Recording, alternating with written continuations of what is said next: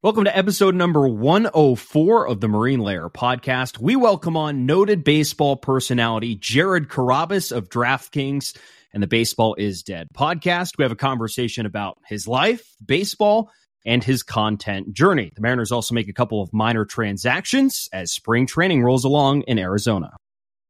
Your reminder before we start the show, if you're listening, make sure to download the episodes, leave us a 5-star review. It helps us out a ton. That's on the audio side. If you're watching on YouTube, like, comment, subscribe. Make sure to hit that big red subscribe button. Only takes 2 seconds. And then follow us on social media. We're on Instagram, TikTok, Twitter, and YouTube Shorts at Marine Layer Pod. Let's get it rolling.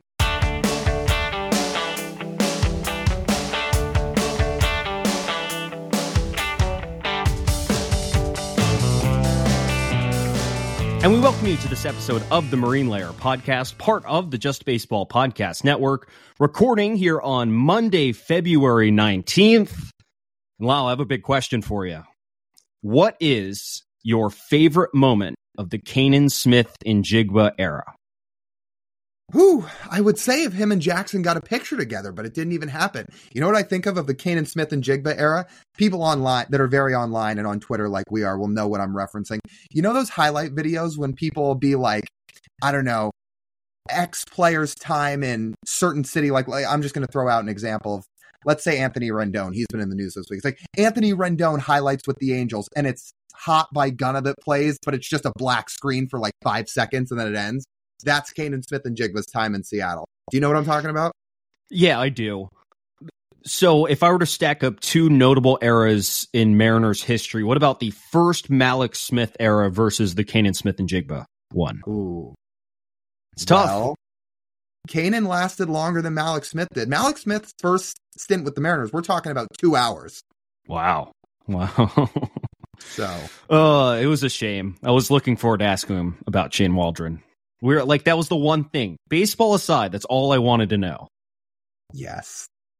Was he an elite offensive coordinator? Like, what? Was he made for Jackson? Was he made for Jackson Smith-Njigba? I think the most notable part of the Canaan Smith-Njigba era is that we got to lead off a Mariners podcast with that soundbite from Jackson. So that was good. I appreciate that, Canaan. I think that is as valuable as a contribution as you can make, because I feel like we just needed an excuse for that, and he gave it to us. So we thank you, Canaan. But it's funny enough that it's a small world that he's just at this place he started. 13 days. That's what it lasted, I believe. 13 days. Mariners claim him off waivers from the Pirates, and then the Pirates claim him off waivers from the Mariners. So it's a small world. I hope he didn't sell his Pennsylvania property.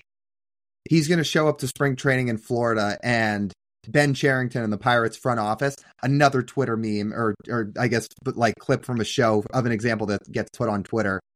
He's going to show up and the whole front office is going to do the Squidward thing from SpongeBob where they were like, I was just kidding. Come on. You know, I was just kidding.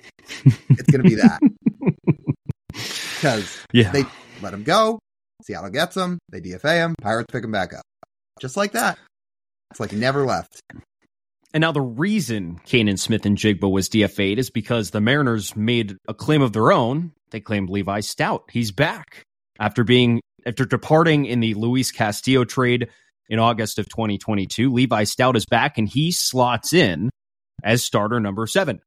I was worried. I'm looking at the spring training roster. I'm like, I only see 6 starters. That's it. Not much else in the minor leagues. But now the Mariners have 7.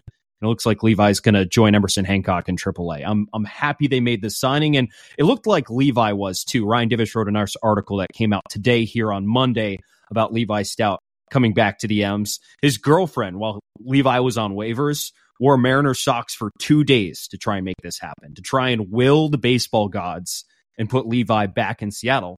And it worked out. Obviously, the baseball gods whispered in Jerry DiPoto's ear.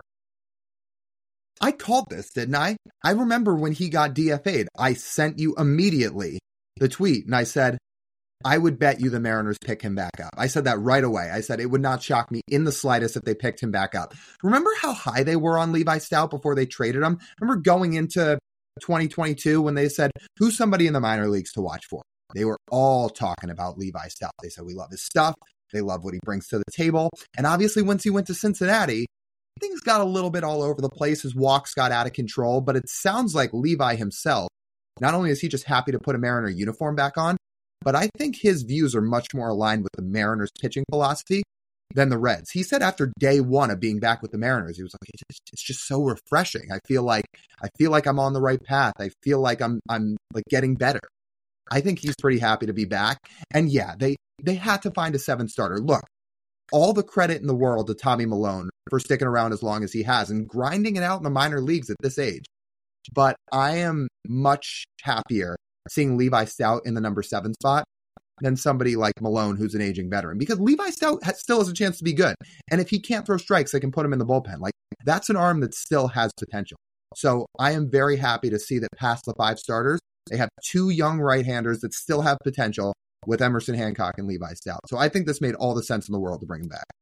Did you see this quote that he was talking about the difference between the Reds and the Mariners and why he was struggling in Cincinnati? I mean, so the blurb here, this was from Daniel Kramer of MLB.com, and the paragraph written before was it was head scratching production given the success he had seen in the Mariners system, which as recently as spring training in 2022 had him on the outside looking in for an opening day roster spot. Quote, Stout said, it was a little bit of, I'd say, lack of direction in my sense. Kind of not much of a philosophy. That's an interesting word structure. It was kind of a go play baseball and we'll help you along the way, but there wasn't a whole lot of emphasis on any one thing in particular. And I think it kind of made it hard for me to realize what I was supposed to be doing. There just wasn't a very clear direction, which I mean, my first day back here, I can already feel the difference. And I mean, that reflects some of the conversations we've had with Mariners pitchers this offseason on this very platform. The Mariners will pick a thing that you do really well and say, why aren't you doing that more? You should do it more. Meanwhile, the Reds are like, oh, like what it sounds like at least. The Reds are saying, oh, go throw and we'll talk about it after. Meanwhile, the Mariners are like, no, go out there and do this. This is your plan right here. You got this. Be confident in this pitch right here and you'll have success. So I hope Levi does bounce back. I hope the change of attitude message helps him out. Because, I mean, he has really struggled. He had a 6.5 ERA in AAA. Despite the stuff when he was with the Mariners in 2022, he was not having his best season in AA at that point. His ERA was near 5.5. So he's got nowhere to go but up at this point. Then to go into AAA this year and to really rehabilitate his image and throw enough strikes and really put together enough of a resume to give himself some starts. Because let me tell you, the Mariners are going to have injured starters this year. It's going to happen. It happens every single season to every single team. Levi Stout will almost certainly start a game for the Mariners this season. So the Mariners want to make sure he's ready to do that by the time that time comes calling, because it's going to come calling sooner than he thinks. And I'm excited for him. Again, I think people should feel much better for where they're at right now in terms of their rotation depth than they did just a few days ago. You've got 2 young arms waiting in the wings. Not everybody can say that. And that's 2 young arms after Brian Wu and Bryce Miller got up last year, after you traded away Robbie Ray, after Marco Gonzalez left the team. Like, after all that, now you've still got rotation depth. So I think it's a very good sign. Last thing here. Yeah. They probably still, but I'll say, sorry, didn't mean to butt in there. I'll say they still need one more. I think still need one more starter, at least down there in AAA, to feel comfortable. And it will probably be a Levi Stout type, but I still think one more would make me feel a lot better. I agree with that. And I'm sure they'll find one. I'm sure they will pick somebody up who they like and think could play some type of role, and they'll put him in AAA. We'll see who that is. We'll see when that is, but I bet you it happens at some point. Last thing, quick trivia question for you, and see if anybody else can get this too. I'm sure people will get this, but I'm just curious if you can remember. In the Luis Castillo trade, the Mariners sent back Noelvi Marte, Edwin Arroyo, Levi Stout. Who was the 4th guy?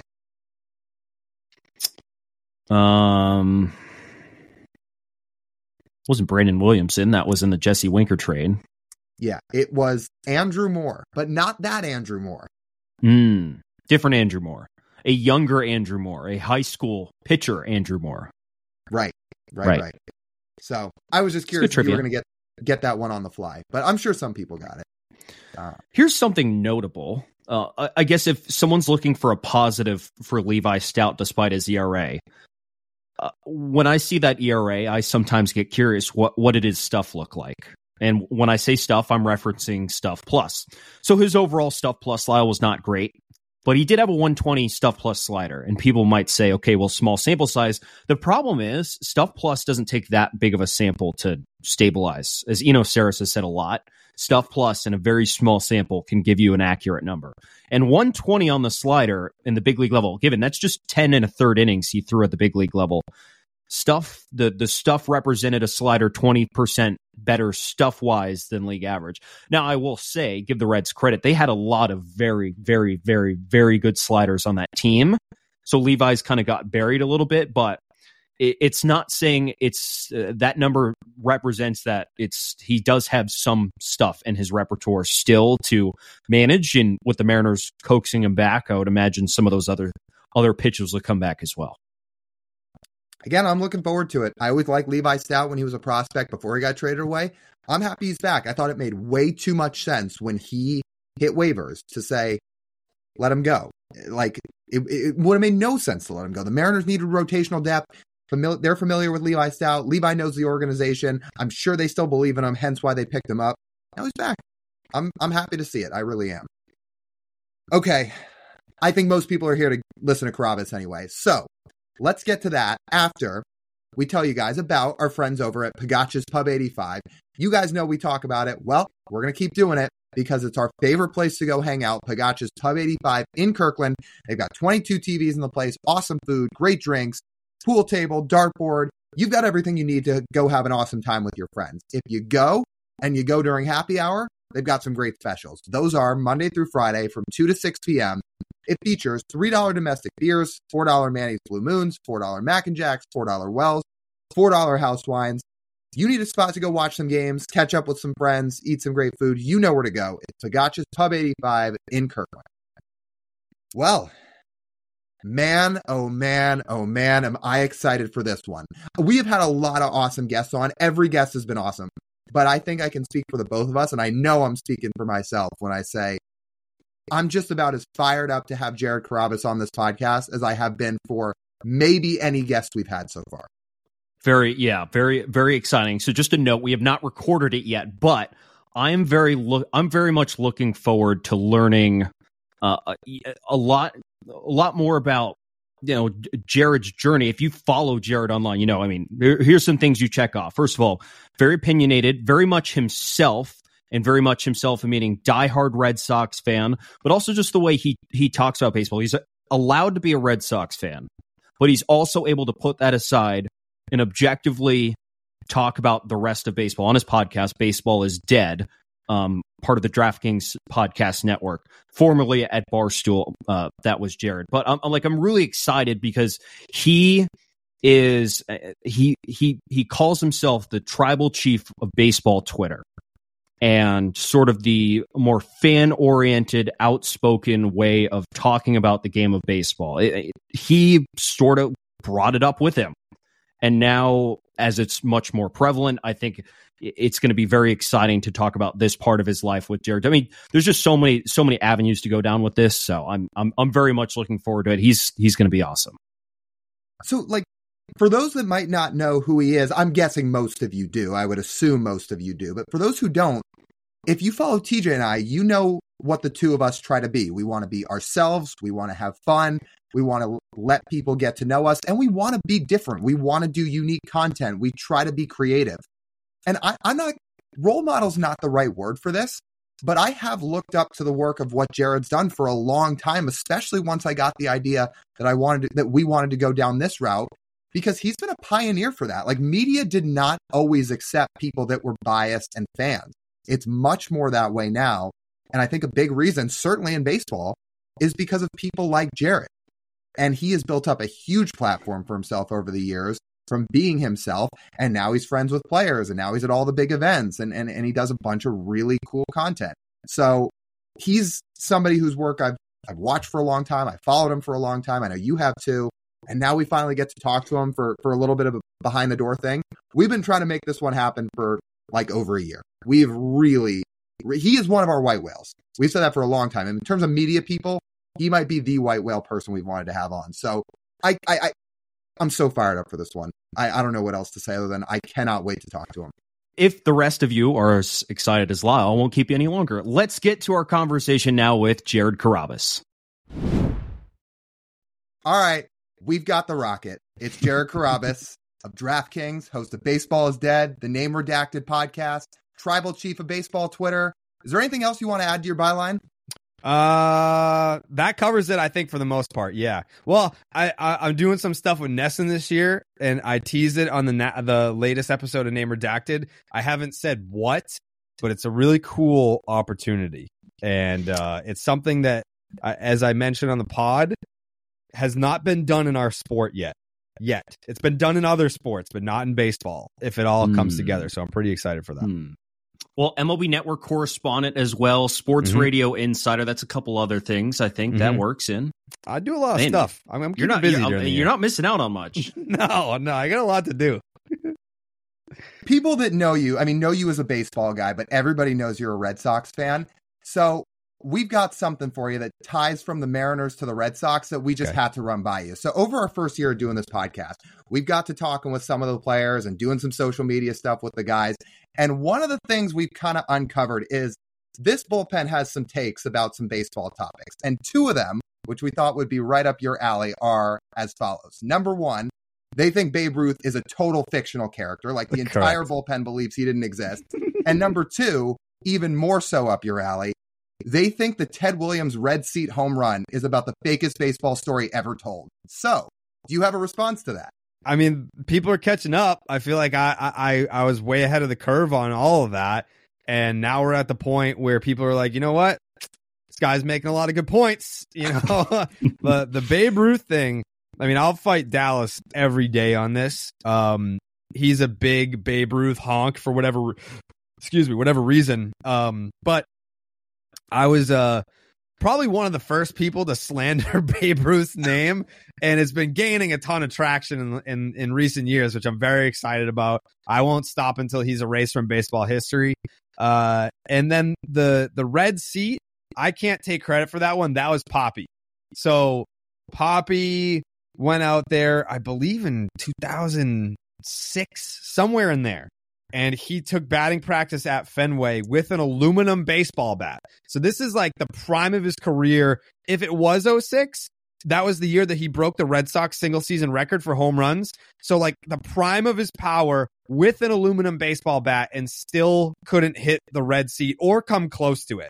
That one, there's no way that happened. One of the guys that my dad plays poker with, he is obsessed with Ted Williams. So like they have like a little poker game, and they have like the dealer's choice or whatever. So like they all like pick their different games that they get to play. And he has a game called Ted Williams where like I forget how you play, but it has something to do with like his career batting average and like the 406 and like number 9, like encompasses like all like the Ted Williams stuff. And he was beside himself when I told him that the red seat just wasn't real. He's like, well, you don't know, like someone, like the ball gets up in the air and then the wind can take it. I was like, Mike, like baseball like has been around for 100 years, over 100 years. And we've had wind before. We've also had a little thing called steroids before, and no one has come remotely even close to that red seat. I don't care if it was in a category 5 hurricane. Like, it doesn't matter. No one hit a baseball that far.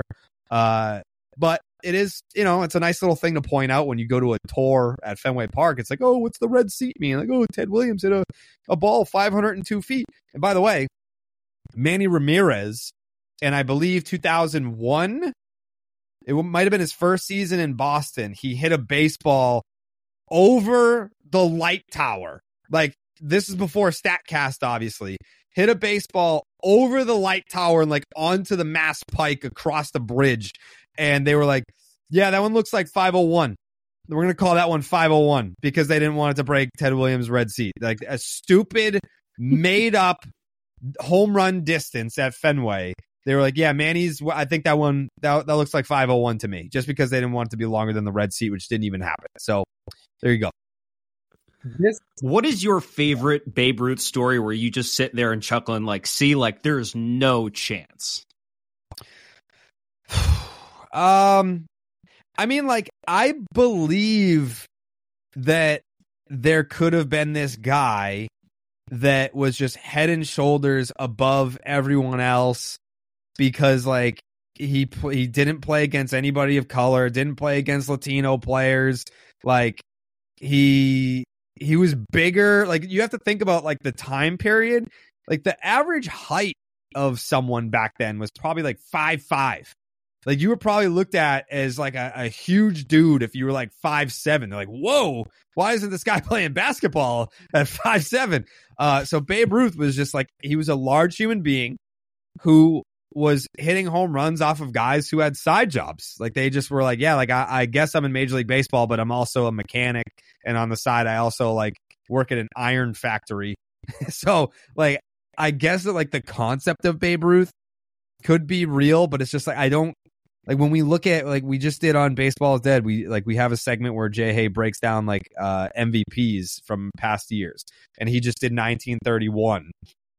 We're going over some of these, like, Babe Ruth numbers, and it's like, well, yeah, like, if this happened today, it'd be like, oh my God, like, I can't believe that someone did this. But then you go back to then, and it's like, well, yeah, a dude that is twice the size against these inexperienced baseball players. And I mentioned to Dallas too, I was like, the average fastball velocity back then was like high school batting practice today. Like, you should be hitting 700 plus home runs when you're facing midgets that are throwing 71 miles an hour. And that's like a blazing fastball for the time. Like, yes, you should be doing that. So it's like, yeah, like, maybe he did all those things, but I'm not going to give him credit for it. Yeah, it's like how they called Walter Johnson the big train because he threw so hard, but back then he was throwing, 90 miles an hour or whatever? That was considered like 105 back then. Correct. And that was Babe Ruth's toughest competition. I will tell you, this whole Mariners bullpen is going to be like jumping up and down, hearing a Red Sox correspondent agree with them on the Ted Williams thing, because they said when they took the tour and they saw this thing, they're like, they're full of shit. They're totally lying to us. Like, there's no chance this happened, especially if Poppy couldn't do it with a metal bat. And that's been their take forever. Yeah, and I'm also not even 100% sure that seat is like 650 feet from home plate. Like, if you like sat in that seat and like looked at home plate from that distance, it's not even 502. Like, we've seen big league hitters, like I think like Jim Thome hit one that was like 5'11", and like Nomar Mazara hit one in Texas that was like 520 or whatever it was. Like Sammy Sosa was hitting them like 500 plus. So like, we've seen 500 plus foot home runs before. It's not like it's inconceivable that someone could hit a ball 502 feet. I just don't even believe that the seat is 502 feet away. Like, I think like the measurement is wrong. If we were going to transition a little bit, which I think, I love all this conversation, by the way. I love that it's kind of started to come to fruition a little bit, and I never thought we'd discover it. But if we were going to transition a little bit just into some Mariners stuff, you have gotten very tied into the Mariners community over the last few years. And you're a national baseball guy. You cover all 30 teams. But I feel like when we really start to see the transition of you talking about the Mariners a lot more was when the coined phrase of America's team started, which was coined by you. Yeah. It was the summer of 2021.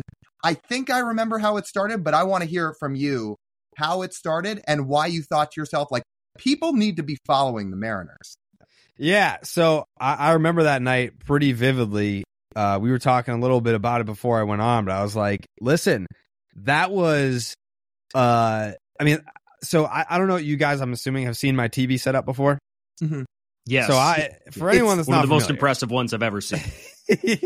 For anyone that hasn't seen it or heard about it, my TV room, I have a 75-inch TV in the middle, and then there's a shoehorn of 8 other like 45-inch TVs around it. So there's 9 screens, and I'm watching like all these games every single night. And obviously, as an East Coast guy, like I start out watching the Red Sox on the big TV, but by the end of the night, like that big TV is occupied by a West Coast team because, I mean, just that's how time zones work. And I remember that night where, you know, you had the Kendall Graveman trade the day before. And I'm thinking to myself, like, you know, the Mariners are on my radar But then you have that trade go down and you're like, well, why did they do that? Like, it just felt like, especially to that team, like they're a team that Seattle is competing with within the division. And it's like that. I don't, why? Like, it just didn't make, like, that must have been so deflating for the players in that clubhouse. And I remember, you make the trade and you're also playing them right now. The Mariners are playing the Houston Astros. So I want to say it was the last game on the slate. Like, it was, I can't remember if it went into extra innings or not, but it was a lengthy game. So all the other games had ended, and I was live tweeting it from like the first inning, like trying to get people to pay attention to this storyline. And then it got to the point where it was the only game that was on. So people were tweeting me being like, I wasn't even paying attention to this game, but like I saw you tweet about it. So like now I'm hooked on Mariners and Astros baseball right now. And I'm a Blue Jays fan. Like I don't give a shit about either one of these teams, but I'm hooked now. And then Dylan Moore ends up hitting that home run. And it was just like this big payoff where it was almost like I was telling people to watch a movie and be like, dude, trust me, it's an awesome movie. You're going to love it. And then they give it a shot and they're like, thank you for the recommendation. That was an awesome movie. But like, I didn't know it was going to end awesome for the Mariners. I kind of just was like rooting for them, knew that the storyline was kind of bubbling on the surface there. So yeah, I just like was like live tweeting the game the whole night and was drawing eyeballs from outside the market fans, and it became almost like this Mariners watch along with baseball fans that didn't have any vested interest in either team leading up to that game. And then the payoff was just so cool with the Dylan Moore homer. And then I kind of just rode the wave with the Mariners the rest of the way. It was a fun season. I had a great time, like kind of getting invested over the summer and then riding it until the very end and then kind of seeing it through to the next year. Like I'm sure like we'll talk about like my first experience seeing a game in Seattle was the first playoff game in 20 years there, but like I wanted to see it through. Like it like me going. So I guess like let's jump ahead to that then. I missed my cousin's wedding. He is like, he's my age. We basically grew up together, and I missed his wedding to be at that game. The first playoff game in Seattle in 20 years. I missed his wedding to be there. And it was just like, hey, like this is what you sign up for, like I'm not playing Major League Baseball, but like what I'm doing is the big leagues of the industry. Like we are covering baseball at the top of the top. And like you wouldn't look at Julio Rodriguez and be like, dude, why weren't you at my wedding? It's like, oh, because I was in the playoffs. It's like, all right, well, this is the first playoff game in 20 years in Seattle. We have to be there to cover it. Like, it is what it is. Sucks that I can't be there, but like, I got to be there. So yeah, no, that was an awesome, awesome night outside of not getting the win. What is it about that day that you remember vividly? What stood out to you about the atmosphere of that environment at T-Mobile Park? The fact that no one sat down the entire time. like I was excited to be there. I was having a blast. It was a great baseball game, but I'm a Red Sox fan. So I'm thinking, because I already did this. 3 years prior? Yeah. No, 4 years prior. 2018, I was in LA for the 18-inning game against the Dodgers. But I'm in LA, and like Dodger fans are obviously not nearly, I mean, like they're passionate, but like you could sit down during that one. Mariners fans were like I remember I tweeted out the quote, like people were kind of complaining by the 11th or 12th inning. Like someone said something like, oh, sit down. And I remember a dude sitting behind me was like, we waited 20 years. You've had the chance to sit down for 20 years. Stand up. So yeah, like that's what I remember most is if you needed to sit down, you were also accepting the fact that you weren't going to be able to see the game because everyone was on their feet for all 18 innings the entire time. And nobody left, period. Nobody left. That might be the most amazing thing there about like Mariners fans. Like they'd been through a lot of Tuesday night, 30-degree mediocre baseball games where you can leave in the fifth inning. It's like, all right, that's fine. But then the playoff game rolls around, and Lau and I were there. We were sitting all the way up in the top of the corner of right field. Mm-hmm. Our section was full the whole time. Nobody ever left. That is the last section to fill every single game, and it's the first one that people leave from. But nobody left. And it was just one of the more incredible environments I'd ever been to. And Jared, could you, as an outsider to Mariners fandom, did you sort of feel the emotion when Felix came back in? Did you sort of feel that just wave of Dude, happiness I almost to see cried. him there in that environment? I almost cried. There were people sitting near me that were crying. They were crying. And so I don't know if you saw that I did this, but because it had been 20 years since the Mariners had played a home playoff game, I felt bad about being there. Selfishly, I wanted to be there, and I had the opportunity to be there because of my job. But I felt bad about being there. So what I did was I bought 2 tickets to the game, and I gave them away to, I put the tweet up being like, hey, tell me why you deserve to be there. And I wanted to make sure that 2 diehard Mariner fans were going to get the chance to go to this game. I was buying off my guilt of occupying a seat. I didn't feel like I deserved to be there, but I wanted to be a part of it. So I made sure, I was like, hey, I'm buying fucking 2 tickets. Can I swear on this?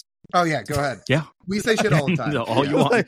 I was like, I'm making sure that I'm buying 2 seats for a diehard Mariner. And it was a father and son, yeah. So, it was a very special night. The only regret that I have is that they didn't score a run. That 18-inning game, Red Sox Dodgers in LA, there was at least lead changes, and the Red Sox scored, I think, in the 12th, but then the Dodgers answered, and then ultimately Max Muncy hit the walk-off in the 18th. This was just a 1-0 ball game where I was like, please give them something to erupt about. It's not just that they've been waiting 18 innings to erupt. They've been waiting 20 years for this. I think maybe it was Julio that had a laser double off the wall at one point. That was probably peak excitement in terms of let's get loud. But yeah, I was just hoping someone hit a homer in the first 8 innings to where it's if we're going to go extras, let's go extras, but give us that moment to let it rip. And it just never came. So I have 2 follow-ups to that. Number 1, I said the same thing. Even though they didn't win, even though it was an awesome game, the one thing I wanted was just to hear that crowd go nuts in the middle of a game. You heard it pregame for Felix in a different way. Oh, when Bregman and Altuve came out for the introduction, people were ripping those guys. Yeah. So that was cool, but I just wanted one thing during the game. So I'm with you on that. The other thing I wanted to circle back to was when you talked about missing your cousin's wedding. Mm-hmm. Can we normalize things like that more, please? Because that is absolutely something that I would do. It's I'm going to miss some event like that to go watch baseball or to go to a game or something. See, and most people I try to explain something like that to would never understand it in a million years. But you get it. You've done it. You've gone through it.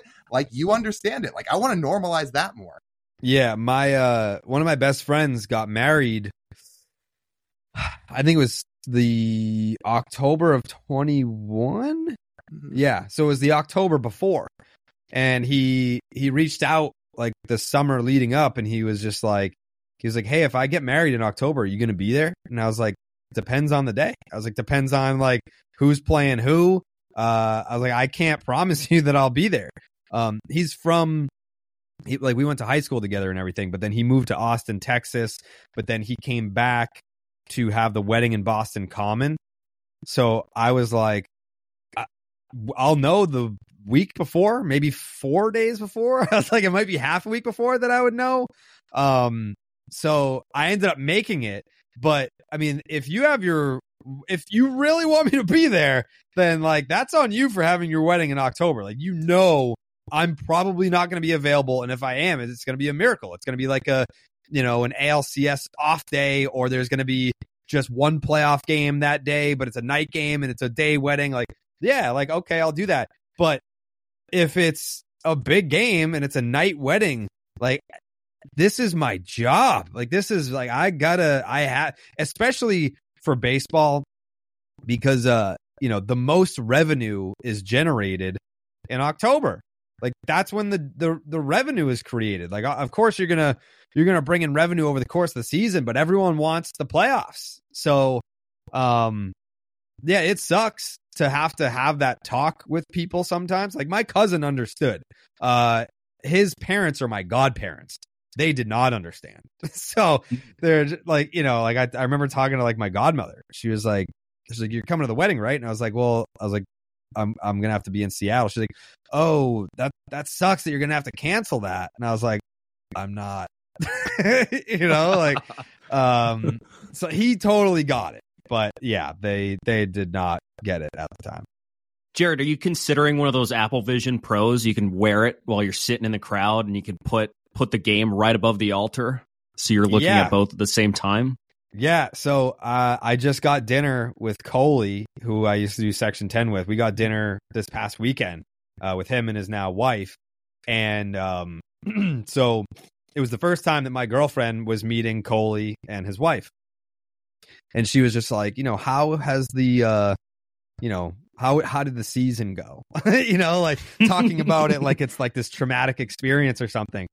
And she was telling my girlfriend the story about their wedding day, how I had to basically make an agreement because it was a day game and it was a day wedding. And it was also the day of the MLB draft in 21. And that's when the Red Sox had the 4th pick. So I was just like, I had to kind of like barter there and be like, all right, because I had the like the earpiece in, like I was listening to the game, and I had to agree to remove the earpiece during the ceremony, like basically like what, because I was in the wedding, so like I had to come out and like line up with Coley and all that, so I had to agree like no earpiece during the actual ceremony. But during the draft, I was like, the draft was during the reception, and I was like, the Red Sox have the 4th pick. Like, I'm gonna be out on the balcony, like following this, because that was the Jack Leiter draft. Like, obviously, like his stock has plummeted, but I love Jack Leiter. He was someone that I was dying for the Red Sox to draft. I think he went at 2 to the Rangers, so we didn't even get the chance. But there was that, and then my girlfriend started telling Coley and his wife about like one of the first dates that we went on. We went to this like indoor mini golf place, and I had an earpiece in to listen to the game. And I remember texting the Red Sox broadcaster, the radio guy, and I was like, hey, I know I normally don't do this, but I was like, I'm going on a date tonight while the Red Sox are playing. I'm not going to be watching. I'm going to be listening. So I need you to be extra descriptive tonight if you could. And he was like, all right. So now, like, whenever he asks like how she's doing, he doesn't even call her by her name. He calls her Putt Putt. So that's where that originated from, was because I had to listen to the game while we were on a date. So what would have happened? I'm pretty sure 2021 was Marcelo Meyer, right? Do Correct. I have that right? Mm-hmm. Okay. What would have happened if you were up on the altar with the earpiece in? And it's like, do you take Coley to be your lawful wedded husband? As you hear Rob Manfred say, as Marcelo Meyer somehow falls to 4, people thought he'd go higher. It's like the Red Sox draft Marcelo Meyer. I mean, so I knew that at the time, Marcelo Meyer was the best prospect in the draft. Mm-hmm. But I had known about Leiter since he like went to Vandy. Because I don't know if you guys follow this account. It's I think it's called Prospect Dugout. Okay, yeah. They're an Instagram account. And they posted this video of Jack Leiter just throwing like live ABs on like, it looked like a high school field or something like that, like a year or 2 prior to the draft. And his fastball like sounded like a cruise missile. And just watching the video, I didn't know that it was Jack Leiter. I didn't know that he had a big league dad. I just saw this kid, saw the build, saw the fastball, and was like, Heim, we need this guy. And then you find out like, hey, he's going to Vanderbilt. hey, his last name's Leiter. It's Al Leiter's kid. And you're like, oh, okay. So like the eyeball test clears. Like he's got big league pedigree here. It's all legit. So I was all in on getting Leiter, but then like I knew Marcelo Meyer. I knew who he was. And that was someone I think he was projected to go like 1 or 2. Like he was like, it was just about signability at that point. So once Leiter was off the table, I was like, all right, Meyer's still there. Let's get him. So I was happy either way. So, Jared, getting to this offseason, I'll say the start of the offseason for both the Mariners and the Red Sox were remarkably similar. The difference is now, I think the Mariners have remade themselves a little bit more than the Red Sox have. So, I guess starting with the Mariners, how have you evaluated how they've ended up here at the end of the offseason? I mean, I love the Polanco move, but you have a great radio voice, by the way. I'm sitting in a radio studio right now, so it works out. Tremendous radio voice. I love what the Mariners have done, but I also the key to Seattle's success this year, and I know that it sounds very cliche to say, but it really does come down to health. Like they have some dudes right now throughout the lineup where if they stay healthy, they should be really good. Like they should be like 90 plus win good. Like it's almost like shoe in for the playoffs, but like, can they contend with Houston for the division good? Like, love the rotation, obviously. I think Ty France is one of those dudes where it's like, hey, we need you to kind of bounce back. Like we know how good you can be, but we need you to turn the clock back a little bit. And it's not like he's in his mid 30s. Like he's still at an age where it's more than conceivable that he could bounce back. Like I know it was last year was his all-star season. 22. Yeah, 2022. Yeah. So I think that like he's a big X factor for me. Polanco staying healthy,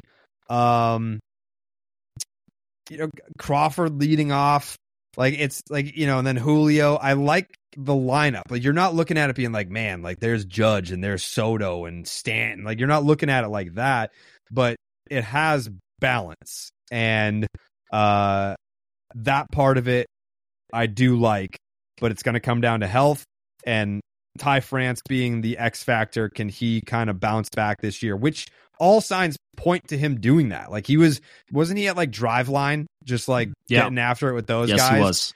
Yeah. Like, so I have my eyes on Ty France having a bounce back year and that really lengthening the lineup. And then I'm sure maybe it's because you're so in it and you're so involved, but it's not just you guys who think that the Mariners rotation is like, wow. You know what I mean? Like, I feel like when it's your team, you're like, are we overhyping our own guys? Like, do other people agree and see the same things that we see?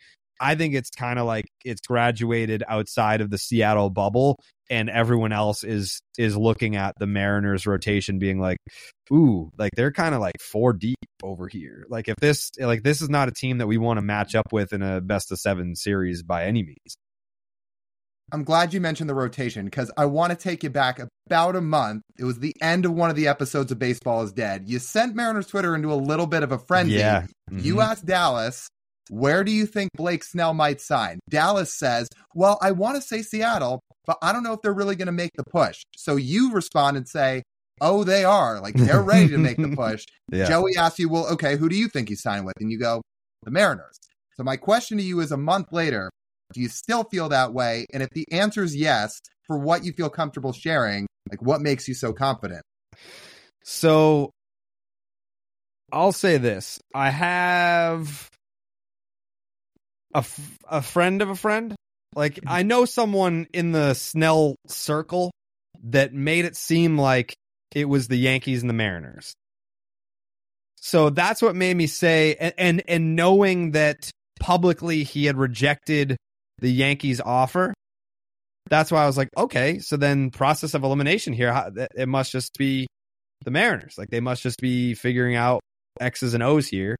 But that's the last update that I got, because I still get Mariners fans reaching out, being like, is there anything new on the Mariners situation? Like, I had one conversation, shared kind of like what I knew from that, and then there was never an update. There was never a follow-up. It never went anywhere. So I don't know that it's dead. But it clearly didn't progress if we're now probably more than a month later and it hasn't happened yet.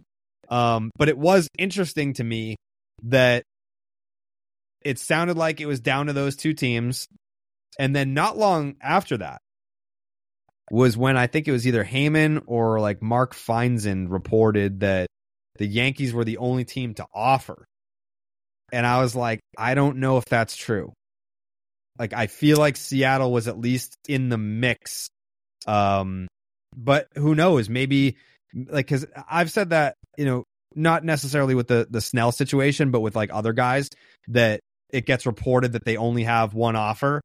And you're like, there's no way that they only have one offer. Maybe only one serious offer, like only one offer worth considering. But there's no way that, like, some of these guys out here have zero or only one offer. Like Blake Snell saying that he has one. I mean, he didn't say it, but like the report that he only has one offer.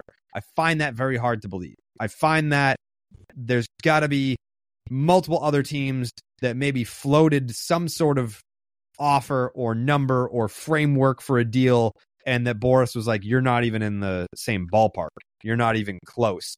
So it's like, all right, maybe it's discarded as not a real offer, but that's kind of where I kind of like loop back in Seattle. It's like, all right, well, maybe they floated some years and a dollar figure that Scott Boras just scoffed at.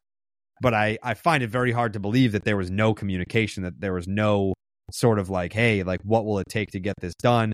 Is this number, is this year amount, is this somewhere in the region that he would say yes to? Is this something that is it a good starting point? But like, as far as like, is the source credible? The source is credible. So, but yeah, that was basically all it was that the Mariners and the Yankees were in the picture. No other team was mentioned, and then we heard from whoever that the Yankees offer was rejected. So I was like, okay, process of elimination here. Must be Seattle. So everything we've seen from the Mariners side of things, that they, from the people reporting on this side, that they haven't offered anything, and that there hasn't even been much communication, period, between the two parties. But I'm going to paint this in a more positive way for you, Jared. I think the way the market is going, the Red Sox might be on Blake Snell here soon. Well, he costs money. So yeah, he's not gonna work for free as far as I know. So I don't think he's a fit here in Boston. The Orioles.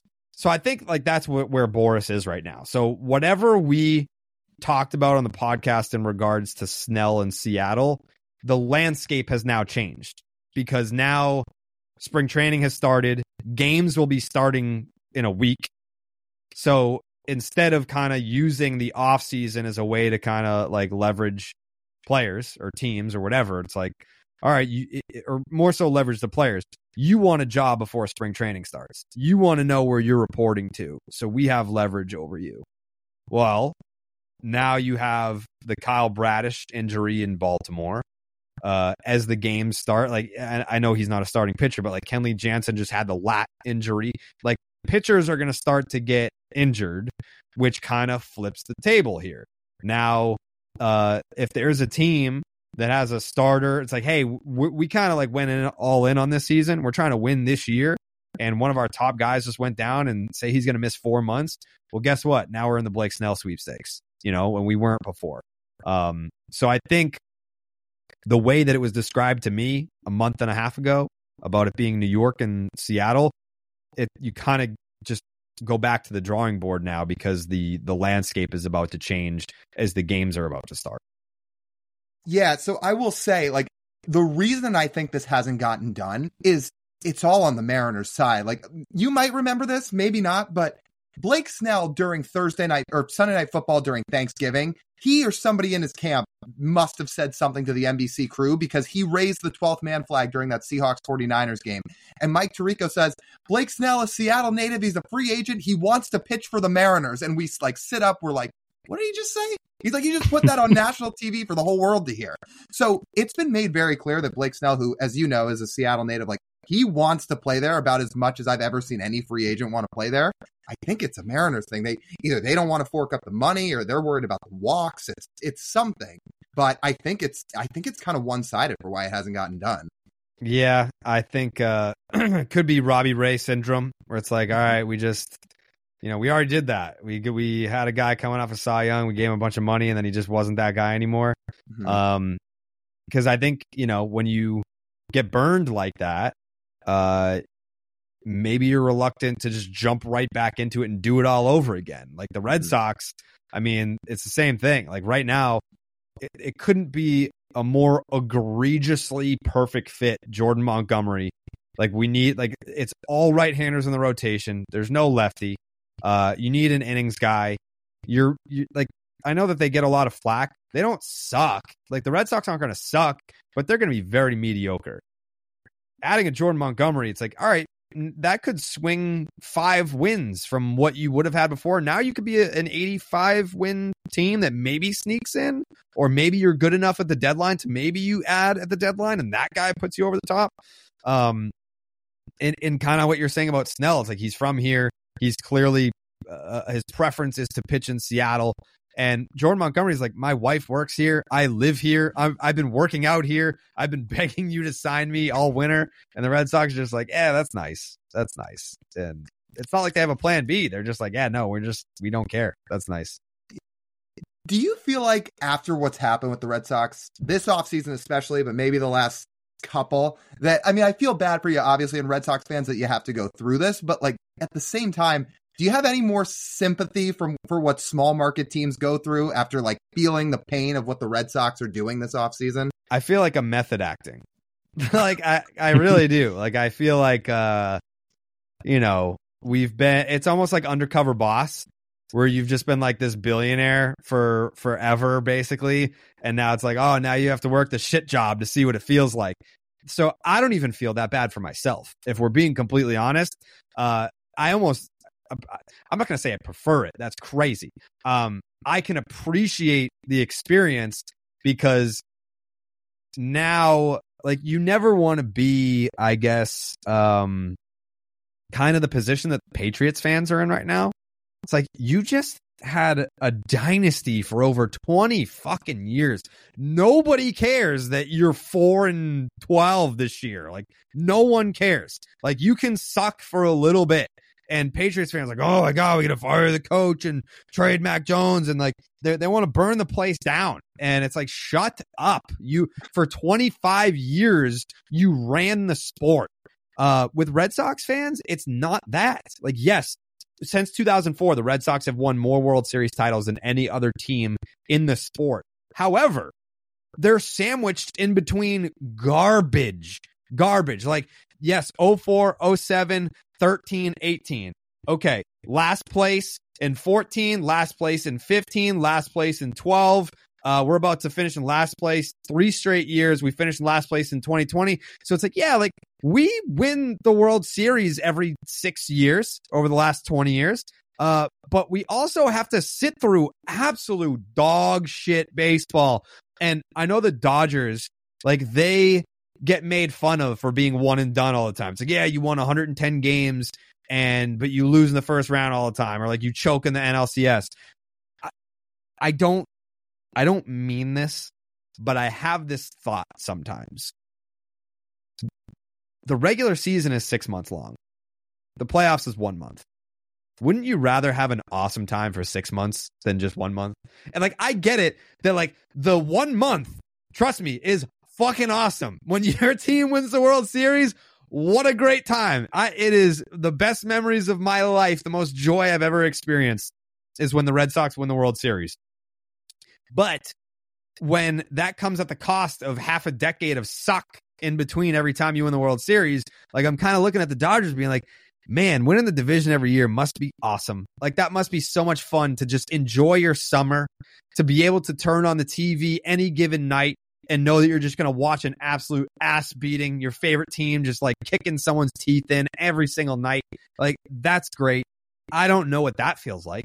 Even as a Red Sox fan that has won 4 World Series titles since 2004, I don't know what it feels like to go into a season being like, hey, showing up for work again, about to watch a great baseball team. We don't know that. Like, we've never had that. We've never had a real consistent run of like, hey, we're here and we're showing up and we're gonna do the damn thing. I guess it was like 03, but like not even like 2006 they missed the playoffs. 2009 they like backdoored their way in. 2010 they finished in third. So like, yeah, like we've never just had that run of like, all right, the core is here. Like, let's have like a 6-7 year run of like first place or playoffs every year, and maybe we'll get one in that window. It's always just we show up and hope that we can stomach the summer of baseball.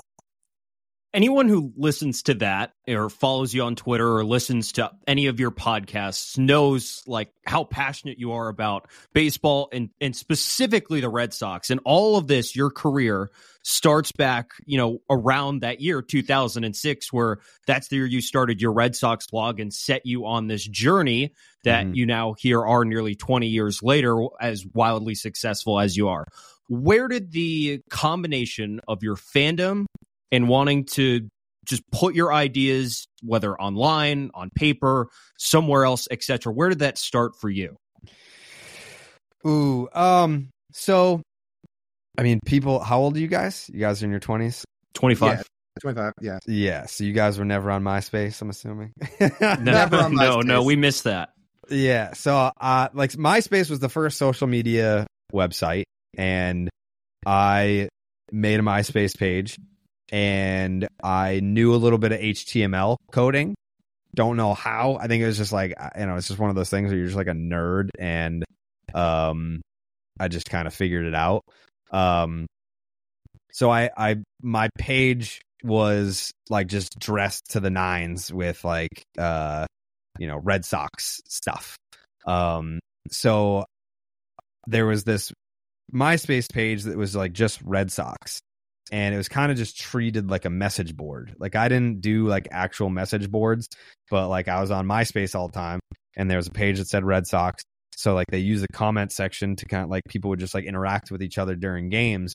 And the dude that ran it sent me a message, and he was like, hey, like I feel like you could do a better job with this page than I can. So if you want it, it's yours. And I was like, oh, cool. And it had like 3,000 friends on it. And I was like, oh, wow, that's great. So then I obviously went in, did my HTML thing, dressed it up, and like made it look like an official like Red Sox page or whatever. And then pretty much by the end of that year, you had everyone else like popping up their Red Sox fan pages when like there had never really been any fan pages like at the time. Like under the first social media website, it was kind of just like, all right, I make a profile for who I am as a person, and like that's it. So by the end of the year, there was a bunch of Red Sox fan pages. So in 2007, I kind of thought to myself, like, how do I make this different and separate it from the other fan pages that popped up? And I was like, well, if I start blogging or like writing, then my page provides something that the other ones don't. It's my thoughts. It's like you can only get those here. So I started writing on there, and I think by the end of 2007 it had like 150,000 friends or something like that. So then like the MySpace crash was very quick. Like for riding the wave that first year and getting to where it was at, like by the end of like 2008, like it was like whatever 150,000, 175,000. And by 2009, MySpace was just a ghost town. Like no one was even using it anymore.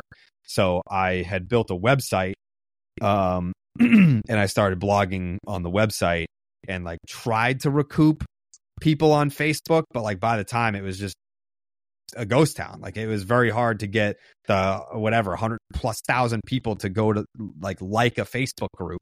Like, I think I recouped like maybe 10,000. So it was kind of just like start all over again. And then in 2009, which was when MySpace died, Rafe Anderson, he I don't know if you've heard of like True Media. It's like a analytics database type deal. So like he runs that. I knew him way back when. He's like, there's this new website, Twitter. He's like, you got to get on there. And I was like, no one cares like what I had for lunch. Like, why am I gonna like just like update people? Like, that's what Twitter was back then. It was like, just drove my car down the street to the store to get milk. Like, I was like, I don't want to do this. But I made a Twitter, and thank God I did. Cause like, that's basically like, you know, that was like the second MySpace of my career. It was like the second peak or whatever. So yeah, it was kind of just that. Like, I remember like that summer in 2007 was very instrumental in my career because I got my tonsils out. And that was a horrible, horrible situation. Getting your tonsils out when you're older. I mean, I'm not going to say don't do it because it was worth it, but the number one most painful experience my entire life, like my throat got infected. They had to like, I was like bleeding into my own throat. They had to like cauterize my throat while I was awake and all this shit. I had to have like emergency surgery to like stop bleeding in my throat. But it was because of that, like I couldn't go outside for like the entire summer. So I was just blogging away, writing away. And that's like how I kind of like developed my own voice back then. And fast forward to where you are now. I mean, there's so much in the middle we can get to. But for example, like with the two of us, when we started this podcast, especially with the way media is going, where there is such an avenue now for people to be who they are, be fans of the team, and still be in media. Like, I love that. And that's part of the reason we started this. We felt like we could really be who we are. We could do something that was a little bit different, do a bunch of social media stuff. Like, we started doing stuff with players and fans. And all that is because there's been people that have kind of trailblazed it before us. And for you, like, one of the reasons I've always loved following you over the years is you're such a pioneer for that, certainly in baseball, but I think in sports media as a whole. So I guess my question for you is, when did you start to notice that your personality and your brand was resonating with other people and saying, okay, he's not an objective, went to journalism school type of media person, but yeah, come out and do media stuff. Come talk to the players, go to the events. Like, how did you see people start to be accepting of who you were? It was a long process because to your point, like, I was the first. Like, there was no one doing that before me. It was kind of just people were telling me the way that you do this is not a career path, it's a hobby. Like, I was told, if you want to do this for a living, go to journalism school. You're going to have to write a column for a newspaper. You're going to have to drop the whole fan thing and write objectively and like not be a fan anymore. And I was like, well, I think that that's bullshit because like, I built an audience being just a fan when I was 16. I was like, I'm still in high school and I have an audience that's just as big as like these news outlets. Like, what are you talking about? I can't be a fan. I was like, there is a market for this. And I can tell you that because as the consumer, or like through the mind of the consumer, if I'm reading the Boston Globe and I've got a guy writing a column on the Boston Red Sox who doesn't care about the Boston Red Sox, why do I care what this person has to say? Like, so after a game or a trade or like a dramatic story and I'm pouring my heart out on my blog, like, day one, my mission statement was create a product that I would want to consume myself, because there was nothing like that. So I was creating what I would want to consume if I wasn't doing it myself. So, yeah, like I was not accepted.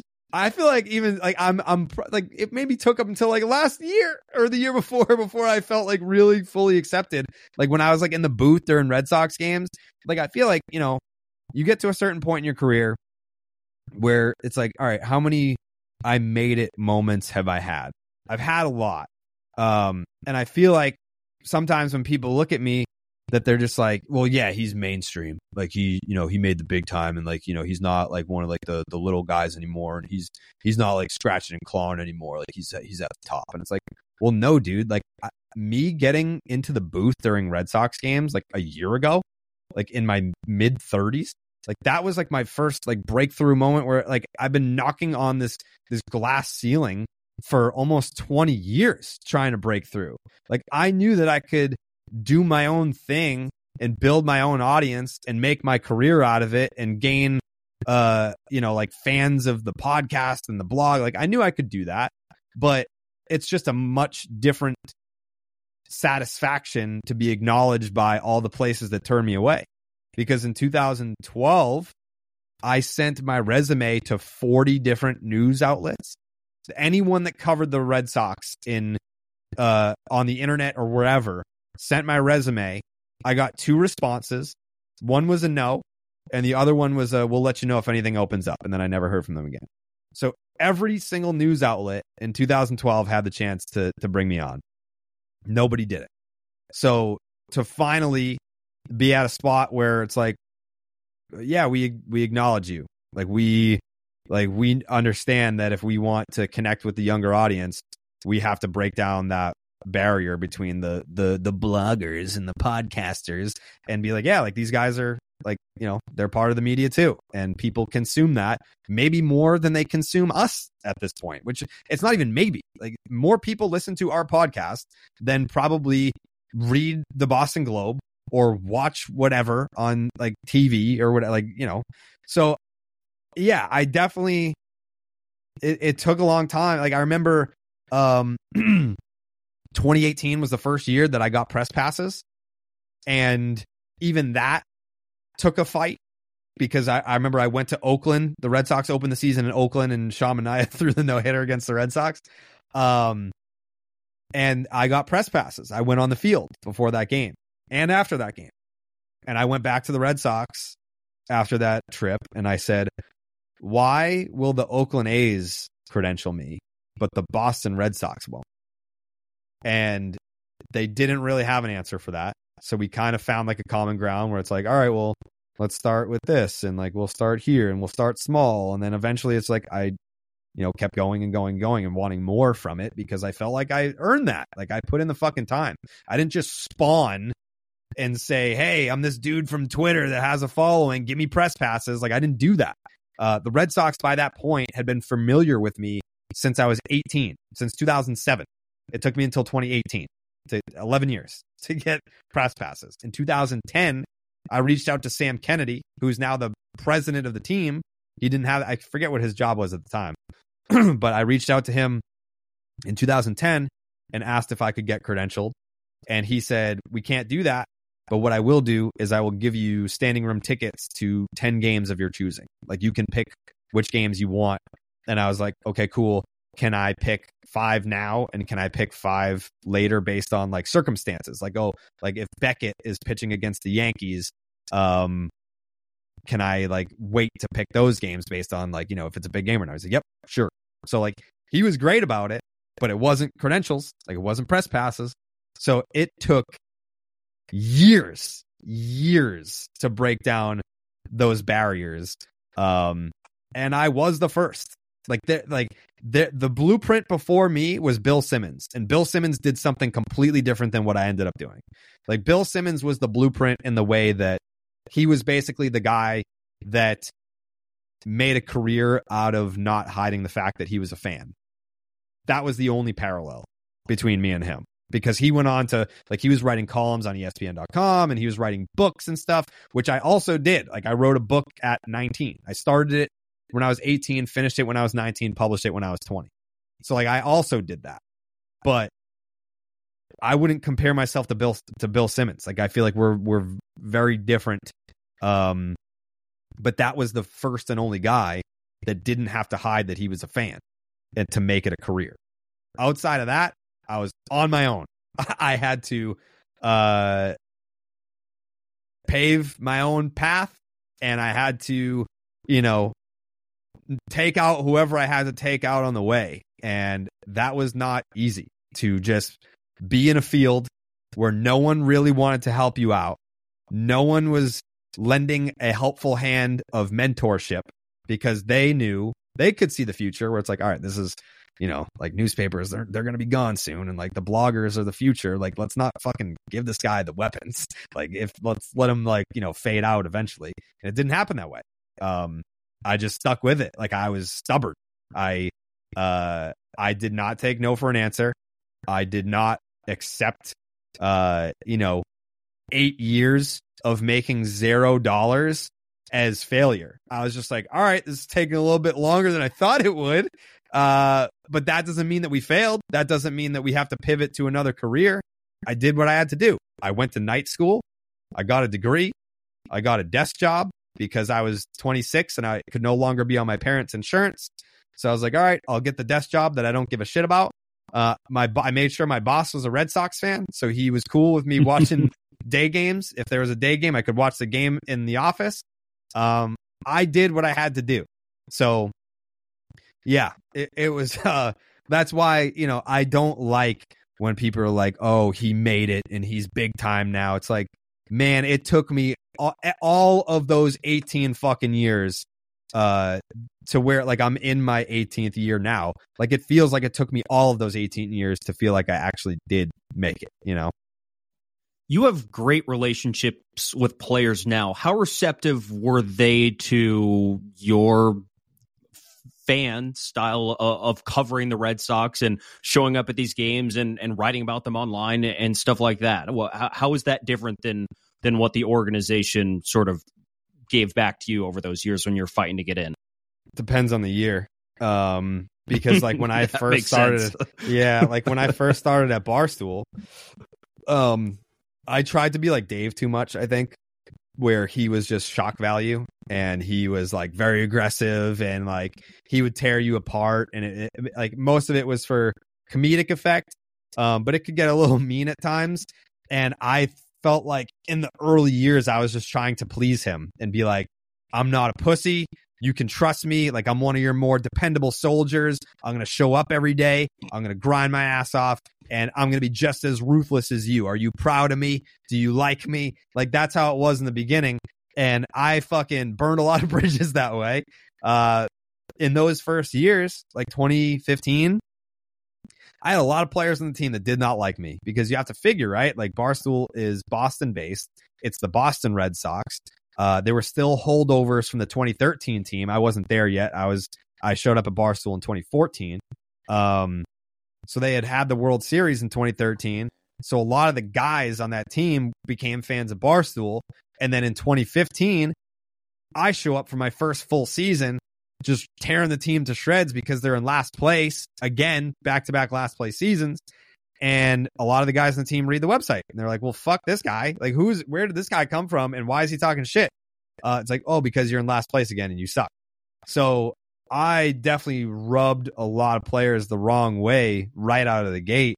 And it took until basically 2018 to mend some of those fences. Like, I didn't, that's kind of like was part of my pitch to get press passes in 18 was like, hey, I'm talking all this shit about the players, and I think that it's kind of cheap that I can't be there to show face after. Like, I don't want to be lobbing bombs from my mom's basement and then not show face for, like, if you have an issue, like, here I am. And to this day, I still do that. And like last year, like, I had beef with one of the guys who was just like a huge pussy the whole year. Like, I requested to speak to, like, he was talking shit about me to like media relations, like complaining that I was in the dugout. And I was like, dude, get this guy up here and we'll have a conversation. We'll talk this out. And he wouldn't show face. And anytime that he walked by me in the dugout, he wouldn't even look at me. So he would just like talk his shit. Like, he was basically doing what I was doing. Like, he would talk shit, but then not want to like have any consequences for it. And I'm the opposite. Like, I will go there. My only purpose of going there is showing face and being accountable. If you have a problem, here I am. We can talk about it. Because like I said to them, I was like, I'm not just sitting in the dugout because I think it's cool. I do think it's cool. I love being in the dugout. I think it's like it's my happy place. It's a peaceful place for me. but I've got shit to do too. Like I'm not like at 2 p.m. on a Friday for a 7 o'clock game. You don't think that I like have like other shit that I could be doing, like grocery shopping or like taking my time, like getting ready or whatever. Like I'm there to be accountable. And like they were still like complaining about it that I was there. So it was very odd dynamic. What's the most rewarding relationship you've built, you feel like? Ooh. Man, probably it's got to be Cora. Yeah, I mean, like having a relationship with the manager of your favorite baseball team who trusts you, and like I remember throughout the whole season in 18, like we were in communication the entire time. I met him in person during that series in Oakland when it was like the first road trip of the season. Met him there, and we hit it off and we went. And you would think, right? Like if your favorite team, like it's like, even if you like have a good relationship with the manager, if they're in the World Series, like they've got to be getting texts from everyone and they've got to be like laser focused on like winning the World Series and all this shit. He would still reach out and like he would still make it a point to keep in touch. Like I think it was after game 4 or no, game 3, because it was Nathan Eovaldi pitched that 18-inning game. He pitched the last like 7 innings or whatever, and he was supposed to be the game 4 starter. And I was like, fuck, like we lost game 3 and now we don't have a starter for game 4. And like, I'm like tweeting this stuff, and he just like reached out and he was like, hey man, we good. He's like, we got Eddie. He's like, we got a lefty. We got a lefty that throws 96. What are you worried about? like he's managing in the middle of a World Series where they just lost after an 18-inning game, and he's making sure that like mentally I'm good. You know? And then like obviously the World Series parade and all that stuff. And then like in 2021, that was one of the most fun seasons ever. Like at least postseason runs. I was at every home playoff game, and it was because of Cora. He would just be like, run it back. Like he would just leave me tickets for and they were like right behind, like right next to the Red Sox dugout. And he's just like, let's go. Like, need you there. Let's go. Let's run it back. And, you know, like the fact that he's the manager of the team, he's a baseball rat, baseball lifer, played. Now he's coaching, managing, and it's not lost on him what that means to somebody like me. And I'll never be able to repay him. There's nothing I can do for him, I don't think.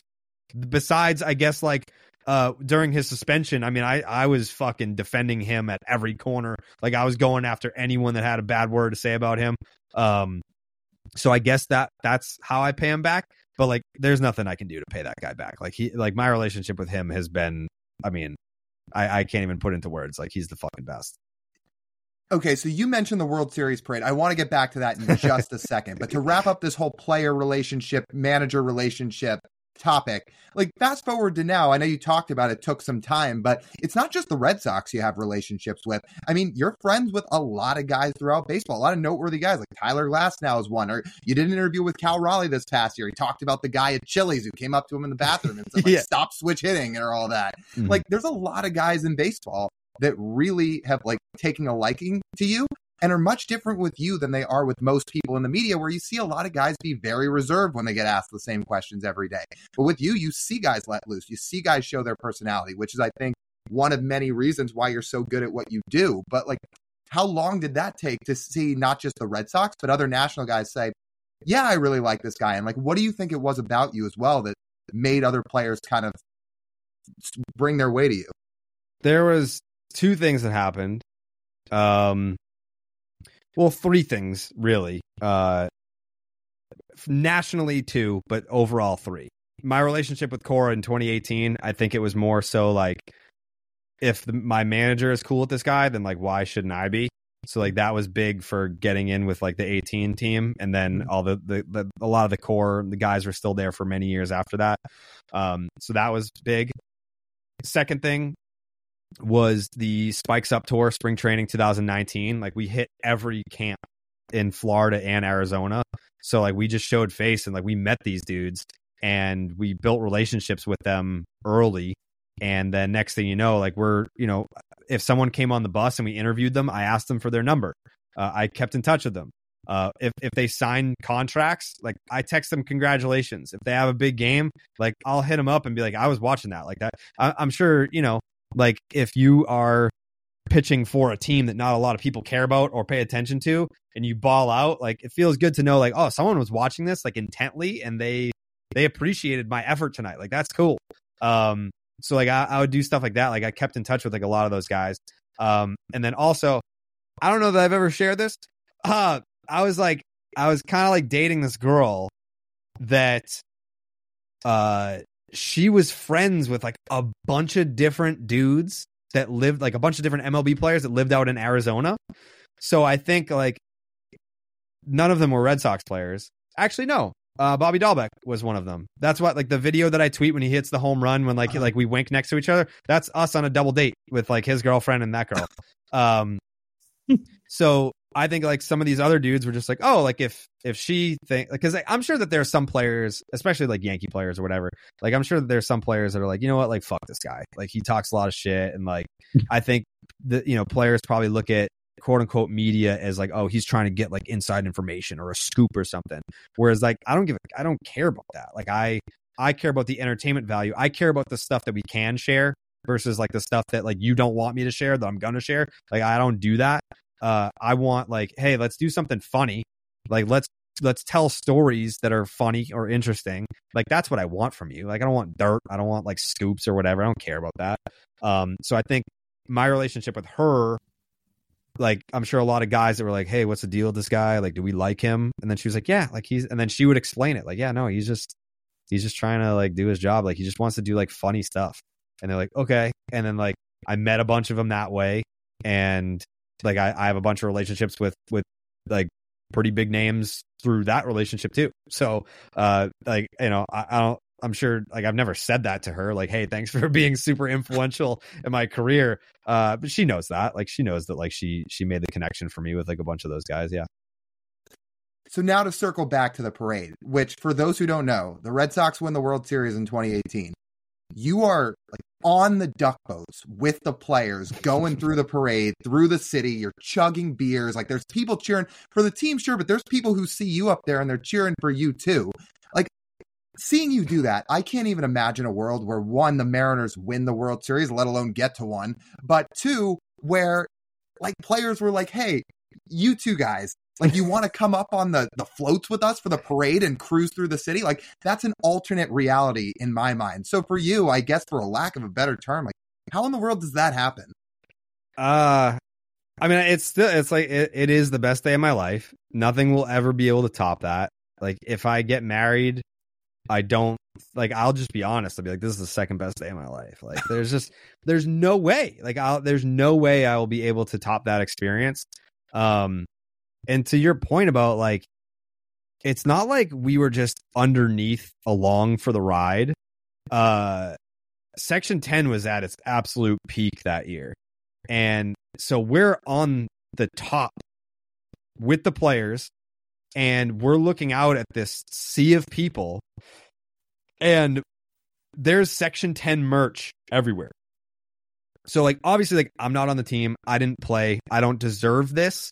But it sure as hell felt like it, like there's signs for players, but there were signs in the crowd for me. Like there were like Stay Hot Rocket signs in the crowd, and there were like fans that had our t-shirts on, and there were also fans holding up signs that had our like catchphrases and our nicknames on them. So it was like we took over the fucking thing. It was crazy. It was insane. I couldn't believe it.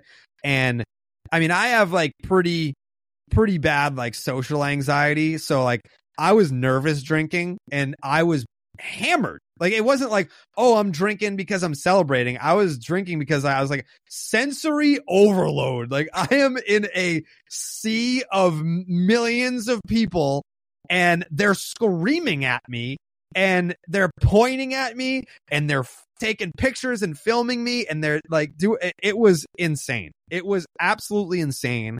Yeah, I don't know that I'll ever be able to do that again. Like, I mean, first of all, the Red Sox suck. So, like, it's not like they're going to win anytime soon. And if they did, it's just not going to be the same. Like, those are my guys. Like, though, like, I don't know, because like now I'm in my mid 30s. Like, I was in my late 20s at the time. If let's say they win again, like, best case scenario, I'll probably be 40. You know, like, I'm not going to be 40 years old, buddy with the number 3 hitter who's probably going to be 26. You know, like, it's just not going to happen that way. Like, maybe I'll have like some sort of cool relationship with them, but it's not going to be like, hey man, like, me and you, buddy, like, we're going to get on this boat together. We're going to get fucked up. Like, it's going to be great. They're going to be like, all right, dude, like, nah, like, you're too old for this. So it was just perfect. It was perfect timing. It was right place, right time. Like, being at Barstool, having them be able to like magnify the moment of like when we were out in LA, doing videos at the World Series, and like they were retweeting my stuff and like amplifying all the content they were making. Like, it felt like at the time, every time I sent a tweet, that the world is going to see this. And it was that way. You know, like, we were the Beatles in 2018. Like, we couldn't go down the street without by 2019. So I used to, in 2017 and 18, I used to do every Friday night, I would do a meet and greet. I would tweet like, hey, like, you know, anyone wants to hang out, like, meet me by gate D. And I did that for those 2 seasons. And then by 2019, after they had won the World Series, I didn't have to tweet it out anymore. People would just know to go to gate D after the games, and there would just be like hundreds of people there waiting. Like, I would watch the game, walk outside into a sea of people that just started screaming the second that we came out. I was like, whoa. Like, and I would stay out there all night. Like, my friend, like, we had a bar that across the street from Fenway that we went to every Friday. Shout out Baseball Tavern, RIP. They tore it down during COVID. But my friends would just walk right past me. They'd be like, see you later. And they would go to the bar, and I would go out there and like shake hands, meet everyone, talk to everyone for an hour and a half, 2 hours sometimes, however long it took to make sure that everyone got the experience that they wanted.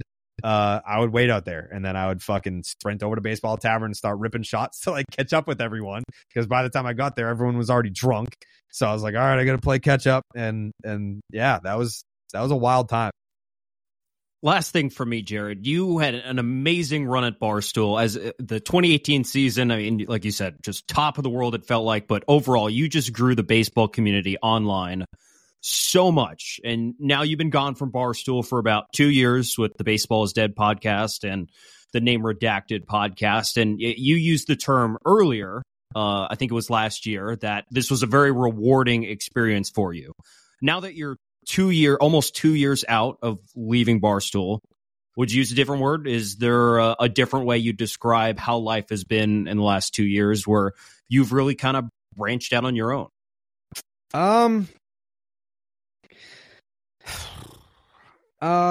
Vindicating. Yeah, maybe vindicating is the word, because, you know, I did an interview maybe in the first year after I left, and my words got twisted a little bit and Dave got pissed, but I'm going to double down and say it again because I do feel that way. And it's not a slight at him. It's not a slight at Barstool. It was more just like the people that were doubting me. People were saying, like, you're not shit without Barstool. People were saying you can't do it without Barstool. And I think in the 2 years that I've been gone, I've done everything I've ever wanted to do. Like, I always, like, I sent this a picture to my mom the other day. I had on Facebook Memories a status from 15 years ago popped up, and it was like 2009 when MLB Network first launched, and I was like, you know, just gushing about MLB Network. Like, MLB Network's the best thing that ever happened in my life. And I sent her that screenshot, and then I sent her a picture because I had just gotten my first check in the mail from MLB Network. Like, it was a check, and it had MLB Network right on the check. And I was like, bam, like, took me 15 years, but like, here's a check from MLB Network to your son for his work, his contributions to the network. I wasn't doing MLB Network before. To be able to get into the booth, the Red Sox broadcast, I didn't do that at Barstool. I didn't go on MLB Network at Barstool. I wasn't sitting next to Dennis Eckersley and Dave O'Brien and Kevin Youkilis and Will Middlebrooks and Lou Merlone and all these guys like during MLB games. I wasn't doing that before. And then to just during baseball season, look at the podcast charts and see baseball is dead. Number 1, number 2, number 3, name redacted, number 3, number 4, whatever. Like it was vindicating. It has nothing to do. Like I love Barstool. Like I'm so appreciative and grateful for my time there. I still look back on all of it fondly, and the memories I will cherish forever. And I miss those people there. But I think when you have people that want to see you fail, and the number one chirp that they throw at you is that you're a product of the system and you are nothing without them, of course it's going to feel good to prove those people wrong. It has nothing to do with like, motivation for leaving. Like that wasn't part of it. It was just like, now that I'm gone, let's see what's up. Let's revisit the scoreboard at the end of this. And in 2 years removed from it, I've done everything in having a TV show with Nesson. 2 years. That's I think like I don't know yet officially, but it might be nominated for an Emmy. It's like, was I doing that before? No. So like it's all just you want to know that you can stand on your own, and that people like you because the stuff you put out is good, not because you work for Barstool. Like you don't want to just be like, well, I'm a Red Sox fan. I love Barstool. He's the Red Sox guy, so I guess we'll just listen to this because this is the place where I consume my stuff. It's like, no, we listen to it because we like it, and if it doesn't exist here, then we'll listen to it wherever it goes. Because you don't want to feel insecure, right? Like you don't want to feel like, do they only like me because I work at Barstool? And you that thought creeps into your mind with some of the player relationships. It's like, do these players only talk to me because I'm at Barstool and they like Barstool, or do they talk to me because they like me and they trust me? So that was like another big thing too. And all the same relationships like kept on chugging along, and no one cared that I left, and a lot of them still came on the podcast. I've got one more real one for you, and then one fun one to kind of wrap this one up. You have more than done your fair share of growing the game of baseball for everything you've done in your time in baseball media. But for people like the two of us with some kind of platform, or just in general, any normal fan out there listening to this thinking, I want to see baseball continue to grow. I want to see it be the most popular sport in the world. Like, what can we all do to continue to grow the game? Ooh, I don't know that there's like, the first thing that came to my mind is not something that we can control. The first thing that comes to mind is they got to get rid of the blackouts. Because if you think about it, right, like they're trying to create so much content now for like short form content, which is great. Like on social media, behind the scenes stuff, make the players more marketable, make them more accessible to fans so that we can, it's one thing to like a player because he's good at baseball. It's another thing to be personally invested, which is why I think it's been so cool about my job. I've gotten to know all these players personally, and that gives me even more reason to root for them. Not everyone has that benefit of getting to know these players as people. So the content is important, and what you guys are doing too. Like if you're having Mariners players on, like that's how you grow the game. Like you build relationships with those players, you have them on, and you talk to them about fun stuff, and you have your listeners be like, man, I didn't know that about Paul Sewald. Like, I didn't know that. Like, he's really cool. Like, even just like the stuff that he was like tweeting during the playoffs. Like, he was like aware. Like, he came at me. he took it like one of my my screenshots, and I was like, good, do that. Like, I like this. That's how you guys can control it. Like, you humanize these people. That's your job when you interview players. Humanize them, because there's plenty. Like, the first example that comes to my mind. Who I love, by the way, Sean Casey just had Aaron Judge on his podcast, and I was watching one of the clips, and like he's asking him about like hitting techniques, and I was like, Case, I get it, you were just a hitting coach for the Yankees, but like I want to know the stuff that no one knows about Aaron Judge. Like he doesn't do a lot of media appearances, he doesn't talk a lot in long form settings, so like get into his psyche and like let me know what's in there. Like ask those questions.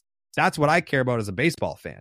Give fans a reason to root for players. Because, I mean, that's ultimately, like, that's our job. Of baseball is dead, right? Like, baseball is a regional sport. Baseball fans only care about their own team. It is very difficult to make Mariners fans care about a conversation on the podcast about the Minnesota Twins. Like, that's difficult to do. So, like, when you're humanizing these players, that is what is the goal here, because you want fans to care not just about their own teams, but hey, I'm an East Coast baseball fan. My game just ended. What else is on the slate here? Oh, the Mariners are playing tonight. Oh, okay, cool. Like, I love George Kirby. I heard him on a podcast. Like, yeah, I want to. That's interesting to me that he's pitching tonight. I'm gonna tune in for that. So that's how you can control it. But for the blackouts, everyone's on the go. You know, especially for a sport that is played in the summertime, people are doing shit. They're outside. Like, if I'm a fan of a team and I can't even watch my own team because of a blackout, or I can't like log into the MLB.com app or whatever and watch my own team, or like I'm a displaced fan, it's like, you know, it's garbage. They got to do something about that. The last one I've got for you. I want to do a little bit of a callback to your old, I guess I'll say your old chapter. And I had to get one in, but I'm going to ask it in this way. Bigger adrenaline rush for you. Walk-off home run at a sold-out Fenway Park on a Friday night, or sitting and watching a Mets game with Frank the Tank? Man. I've watched a Mets game with Frank on a couple of occasions. He's a fascinating human being, fascinating mind. The way that his brain works is incredible. I got to take the walk-off home run, I'll be honest, because, I mean, at least you know what you're getting. If I'm hitting a walk-off home run at Fenway, I know I'm getting excitement. I know I'm getting a party. Watching a Mets game with Frank, you don't know where that's going. That is too unpredictable for my liking. But I've done it, and it is a good time. It is a good time. Love it. Jared, this has been awesome. Thanks so much for sitting and taking some time to talk with us. We've enjoyed it a ton. We've wanted to talk to you for a while, and certainly we hope we have the chance to do it again soon. I'm definitely down. Whenever you guys want it, let's figure it out. Well, that was a unreal conversation with Jared Carrabis. We really appreciate all the time he gave us here today. Before we wrap up the show, let's hear a word from BetterHelp. Is something interfering with your happiness or preventing you from achieving your goals? Regardless if you have a clinical mental health issue like depression or anxiety, or if you're just a human who lives in this world who's going through a hard time, therapy can give you the tools to approach your life in a very different way. And that's why I'm excited to tell you about today's sponsor, BetterHelp. BetterHelp's mission is to make therapy more affordable and more accessible. And this is an important mission because finding a therapist can be really hard, especially when you're limited to the options in your area. BetterHelp is a platform that makes finding a therapist easier because it's online, it's remote, and by filling out a few questions, BetterHelp can match you to a professional therapist in as little as a few days. It's easy to sign up and get matched with a therapist. There's a link in our description. It's betterhelp.com/marinelayerpod. That's betterhelp.com/marinelayerpod. Clicking that link helps support this podcast, but also get you 10% off your first month of BetterHelp so you can connect with a therapist and see if it helps you. So if you're struggling, consider online therapy with BetterHelp. Click the link in the description or visit betterhelp.com/marinelayerpod. You know, I had my expectations very high for this interview because Jared is a pro's pro. He is authentically 100% himself, always. And you heard that in the interview. But that blew that out of the water. I mean, that seriously did. This dude put in the work over a decade plus of time, to make sure that you and I can have the access we have right now. I mean, he led the charge of that and put in that work, making no money, working a job he didn't want to do for a long time to make it happen. And that's it's amazing what work can do and how it ends up and how life just ends up working out for you. Dude, that was so cool. When you guys listened to the first part of this podcast before the interview, we said we had not recorded it yet. We hadn't. But now post-recording, yeah, that was awesome. Like, every question we were really dying to ask him, we asked. Like, everything we had on our minds, you guys heard. All of his answers were awesome. And just to hear him talk about his story, and to your point, TJ, yeah, like I know you and I have loved all the player access we've been so fortunate enough to get thus far, and all the short form content we've done through our player interviews. Like, if you guys have enjoyed any of that stuff that we've done, thank Jared Carrabis for that, because if it was not for him and the way baseball media is now being more and more accepted, there's no way in the world that people like us ever would have had the chance to do that. So to talk to him, to talk Mariners with him, to talk his career with him, he is exactly how he always seemed from afar. And I think it's so cool that he gave us all that time to talk to him. And it sounds like he's down to come on again at some point, which is pretty cool. So yeah, to have that one, we'd circled it for a long time. We wanted it to happen for a long time. And now to actually do it, I'm with you. My expectations were set, and then they were blown away at the end of the interview. With that, that'll just about wrap up this edition of the Marine Layer podcast. You guys know the drill. If you want to listen to the full form podcast, you can do so wherever you get your audio pods. Make sure to download, leave us a 5-star review, rate and review. That's on the audio side. Like, comment, subscribe. On the YouTube side, make sure to subscribe, that red subscribe button. It only takes 2 seconds to hit. And then follow us on social media. We're on Instagram, TikTok, Twitter, and YouTube Shorts at Marine Layer Pod. That's TJ. I'm Lyle. As always, we thank you guys for tuning in. Talk to you soon.